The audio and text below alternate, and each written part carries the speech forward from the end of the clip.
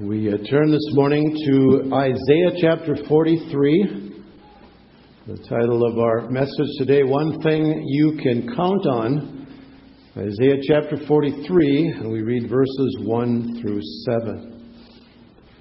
But now, thus says the Lord, your Creator, O Jacob, and He who formed you, O Israel, do not fear, for I have redeemed you. I've called you by name, you are mine. When you pass through the waters, I will be with you, and through the rivers they will not overflow you. When you walk through the fire, you will not be scorched, nor will the flame burn you. For I am the Lord your God, the Holy One of Israel, your Savior. I've given Egypt as your ransom, Cush and Seba in your place. Since you are precious in my sight, since you are honored and I love you, I will give other men in your place and other peoples in exchange for your life. Do not fear, for I am with you. I will bring your offspring from the east and gather you from the west.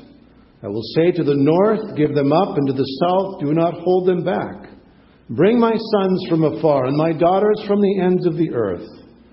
Everyone who is called by my name and whom I have created for my glory, whom I have formed, even whom I have made. Let's pray. Father, these are words that you have given to us to encourage and strengthen us today. To remind us, O God, that you are faithful, that you have called us by name, belong to you, and in the midst of the trials and the challenges and the troubles of life, Lord, you have said that you will be with us. So we praise you for that. And we ask, O God, that you would teach us now.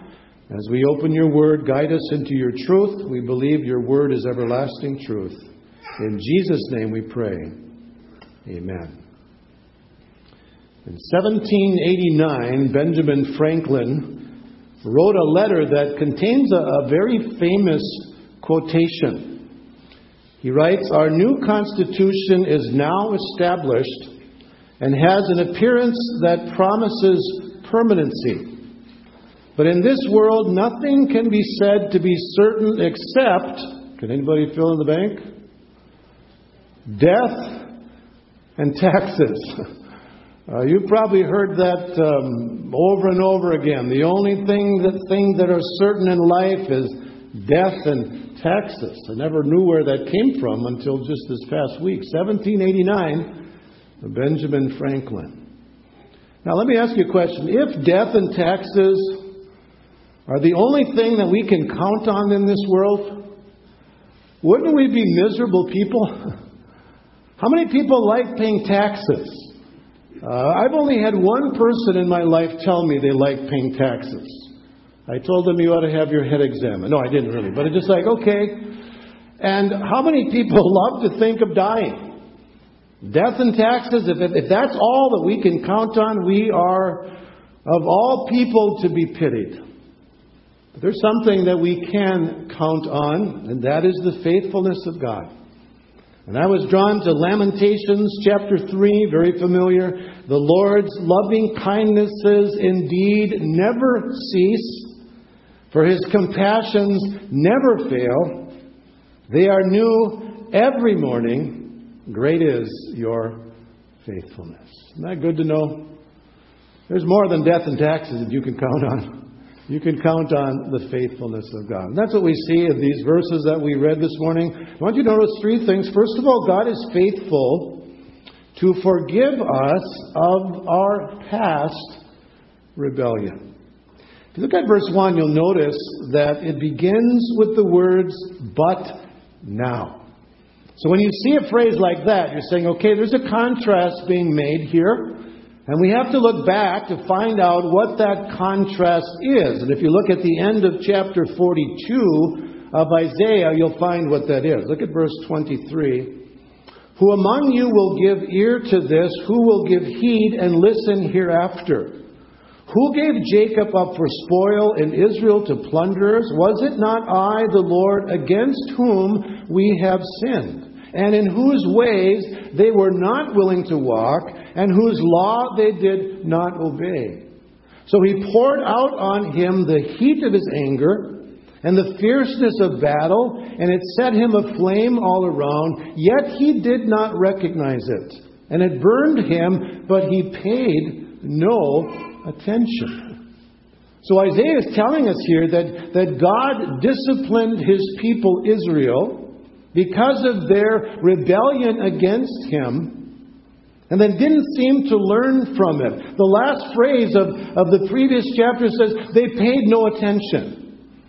And you read in the Old Testament and see how God had sent His prophets over and over warning about the captivity into Babylon.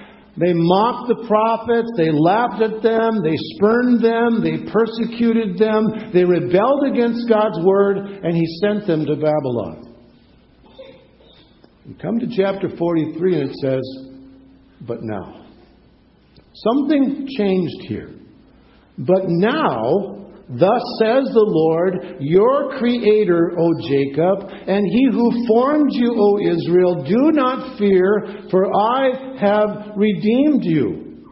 I've called you by name, you are mine. Now that's an amazing thing, isn't it? When you think about the rebellion of the people, how they spurned God's prophets, God disciplined them, they paid no attention, and yet God said about them, you're mine. I've created you. I've redeemed you. You are mine. Reminds me of Romans chapter 5, verse 20, where sin abounded, grace abounded more. Even though they did not deserve this forgiveness, yet God was gracious to them because He had made them and because He had redeemed them. You know, the word redeemed means to set free through the payment of a ransom. And it's interesting, if you look at verses 3 and 4, you will see that that's exactly what God did for them. Verse 3 says, for I am the Lord your God, the Holy One of Israel, your Savior. I have given Egypt as your ransom, Cush and Seba in your place. Since you are precious in my sight, since you are honored and I love you, I will give other men in your place and other peoples in exchange for your life. Interesting phrase, Egypt as your ransom. As we look back to the book of Exodus, we see that that's exactly what happened. Israel's redemption from the bondage of Egypt was accomplished at Egypt's expense, right? And that is why Isaiah said that Egypt was Israel's ransom. Now, part of the reason was because the Egyptians would not listen to God. Remember, Moses came and said, let my people go. And if you don't, there will be consequences. He was not willing, Pharaoh was not willing to let them go. And Egypt paid a great price because of their unwillingness to let Israel go. But God is the one who ordained it all. He is the one who has given Egypt as your ransom, Cush and Seba in your place. So redemption is the work of God. He provided the ransom. And so as we look at verses 3 and 4, we see what we call the language of substitution. In your place, as a ransom, in exchange for you and your life. Who does that remind us of? Who was our ransom? Who took our place? Who gave His life in exchange for us? You know, that's Jesus, right? That's what Jesus did. He did it through His substitutionary death. So at the cross, what did God say? I have given Jesus as your ransom. I have given Jesus in your place. I have given Jesus in exchange for your life. Jesus put it this way in Matthew 20, verse 28. The Son of Man did not come to be served, but to serve and to give what? His life a ransom for many. Did you deserve that? I'll answer the question for you. No, you did not. None of us have, right? We're no different than Israel. We rebelled against God, right? We've disobeyed His law. We've gone our own way. We've done our own thing. We have sinned and fallen short of the glory of God. So if we look down our nose at the people of Israel, who are we, right? Who are we? The wages of sin is death. But the gift of God is eternal life in Jesus Christ our Lord. So in spite of their rebellion, what does God say? But now, I'm your Creator. I'm the one who made you. I have redeemed you. I've called you by name. You are mine.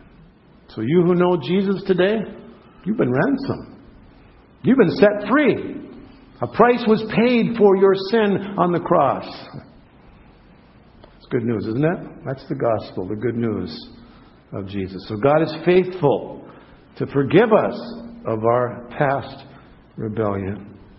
Then secondly, God is faithful to stand with us in our present trouble. Now, if you think that because you're redeemed, because you know Jesus, then you're going to be free from trouble, you're going to be sadly disappointed, because even though we are saved, even though we've been redeemed by Jesus, we are not immune from the troubles of this life, are we? Not by any means. And sometimes when you come to Jesus, life can become more challenging, because the world is no friend to the Christian, is it? This world is no friend to the values that we hold as believers in Jesus. And when you give your life to Jesus, you can expect there are going to be troubles. There are going to be difficulties. And so don't believe this teaching that, when you know the Lord, the Christian life is just like a carnival ride to heaven, right? No sickness, no sorrow, no pain, no suffering. It's just one blessing after another.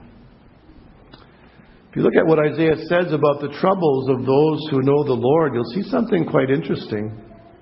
He doesn't speak of troubles as a possibility. He doesn't say if. He says when. And there's a very important difference, isn't there, between if and when? If you go through troubles, would indicate that maybe you will, maybe you won't. But what does the word when tell us? It's going to come. There's going to be troubles in one way or another. And notice how he puts that in verse 2. Then, when you pass through the waters, I'll be with you. And through the rivers, they will not overflow you. When you walk through the fire, you will not be scorched, nor will the flame burn you. So what's the lesson there? Troubles are certain to come to the Christian just like everyone else. And sometimes they will be very challenging. Sometimes the troubles that come our way will be very difficult. And the picture that he gives here is the waters, like the flood waters, or the fire. Now, the New Testament picks up that picture of the fiery trials that come upon us to test us. Sometimes it's difficult. And many of you have gone through some of those fiery trials. Challenges that come your way that are not easy at all. The waters and the fire. And yet in the midst of that, the Lord says, I will be with you. And I think there's a scriptural illustration for each of these pictures of God's help in trouble. The waters. Think of the waters. Think of the waters of the Red Sea when the Israelites were backed up against the Red Sea and the army of Pharaoh was coming against them, and how God parted the water and they walked through on dry ground. They didn't get swept away like the army of Pharaoh. God was with them. How about the rivers? Coming to the promised land and crossing that Jordan River at flood stage, and they walked through again. God was with them. How about the fire? Remember those three Hebrew boys, Shadrach, Meshach, Abednego? Remember how the king looked and he said, I thought we put 3 in the fire. Looks to me like there's 4. And the form of the fourth one looks like the Son of God, Jesus, with them. And so we have those illustrations, the waters, the rivers, the fire, where God was with His people in all of those circumstances. And why did He do it? Verse 4 says, since you are precious in my sight, since you are honored and I love you. Isn't that amazing? These people weren't very lovable, were they? Disobedient, persecuting the prophets, not listening to God. And what did God say? I love you. Even though they weren't very lovable. And you know what? Sometimes we're not very lovable either. Are we? Ask your spouse. Are there some times when you're not very lovable? I think everyone would say amen. Yep, I can give you some examples. If my wife were here to the second service, she'd give you some examples. There's times He's not very lovable, but God says, I love you. That's true love, isn't it? He loves us, period. Not because of anything, but because He loves us. That's why He does it. That's why He is with us. He's with us in trouble because He has created us for His glory. If you jump down to verse 7, everyone who is called by my name, whom I have created for my glory, whom I have formed, even whom I have made. God has made us for His glory. And if you think of what happened as a result of the crossing of the Red Sea and the crossing of the Jordan and the 3 Hebrew children in the fire, God was glorified through those experiences, wasn't He? Think of the crossing of the Red Sea. Remember when the spies came out to spy the city of Jericho and they ended up staying with Rahab? And Rahab came up on the roof at night. These 2 men were hiding up there. And what she said? She said, we've heard what your God did. We heard about the crossing of the Red Sea, and our hearts melted with fear. They were so scared when the people of Israel were to come into the land of Canaan.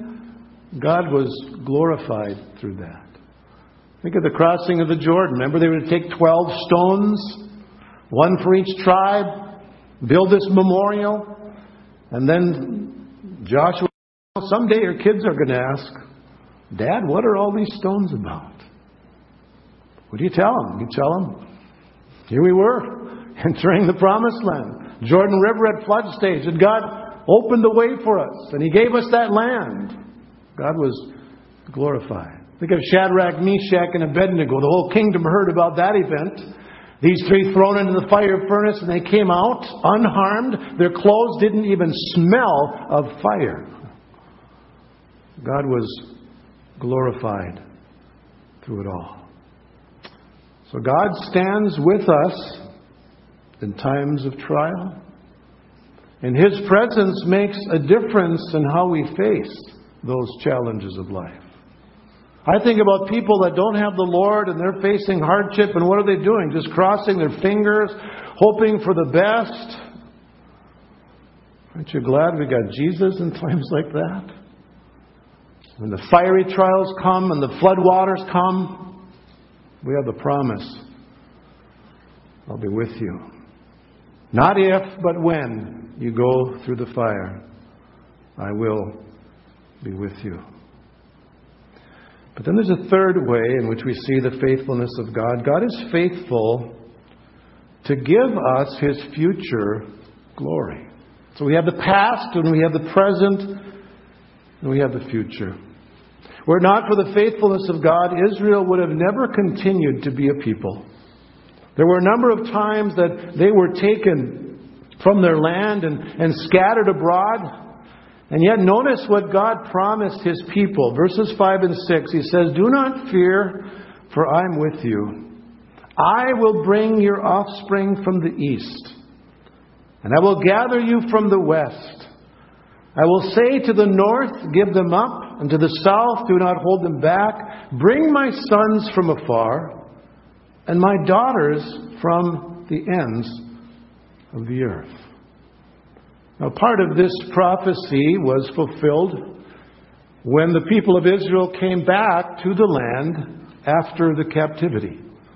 Under the leadership of Ezra and Nehemiah, when they rebuilt the wall and rebuilt the temple, God brought them back. After 70 years in Babylon, He gathered them back to the land.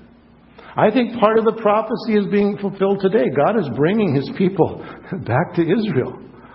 From all the various parts of the earth, from the east and west and north and south, God is bringing His people back as part of the fulfillment of this promise. And I would suggest to you also that there is a future heavenly fulfillment of this. And I think Jesus in Matthew 8:11 makes reference to this. I say to you that many will come from east and west and recline at the table with Abraham, Isaac, and Jacob in the kingdom of heaven. The kingdom of heaven. So there's a day coming when God is going to gather His people from every tribe and tongue and people and nation, from the east and from the west, from the north and from the south. And we will then experience the ultimate expression of His faithfulness. Though we do not deserve it, we will share God's future glory. And that is amazing, isn't it? To think of that we are heirs of God, co-heirs with Jesus. Everything that the Father owns, we will share in that day when He comes, gathers us from east and west and north and south, and brings us into His eternal kingdom. You can count on more than death and taxes. God's Word is clear. You can count on God is faithful to forgive us our sin. He is faithful to stand with us in trouble.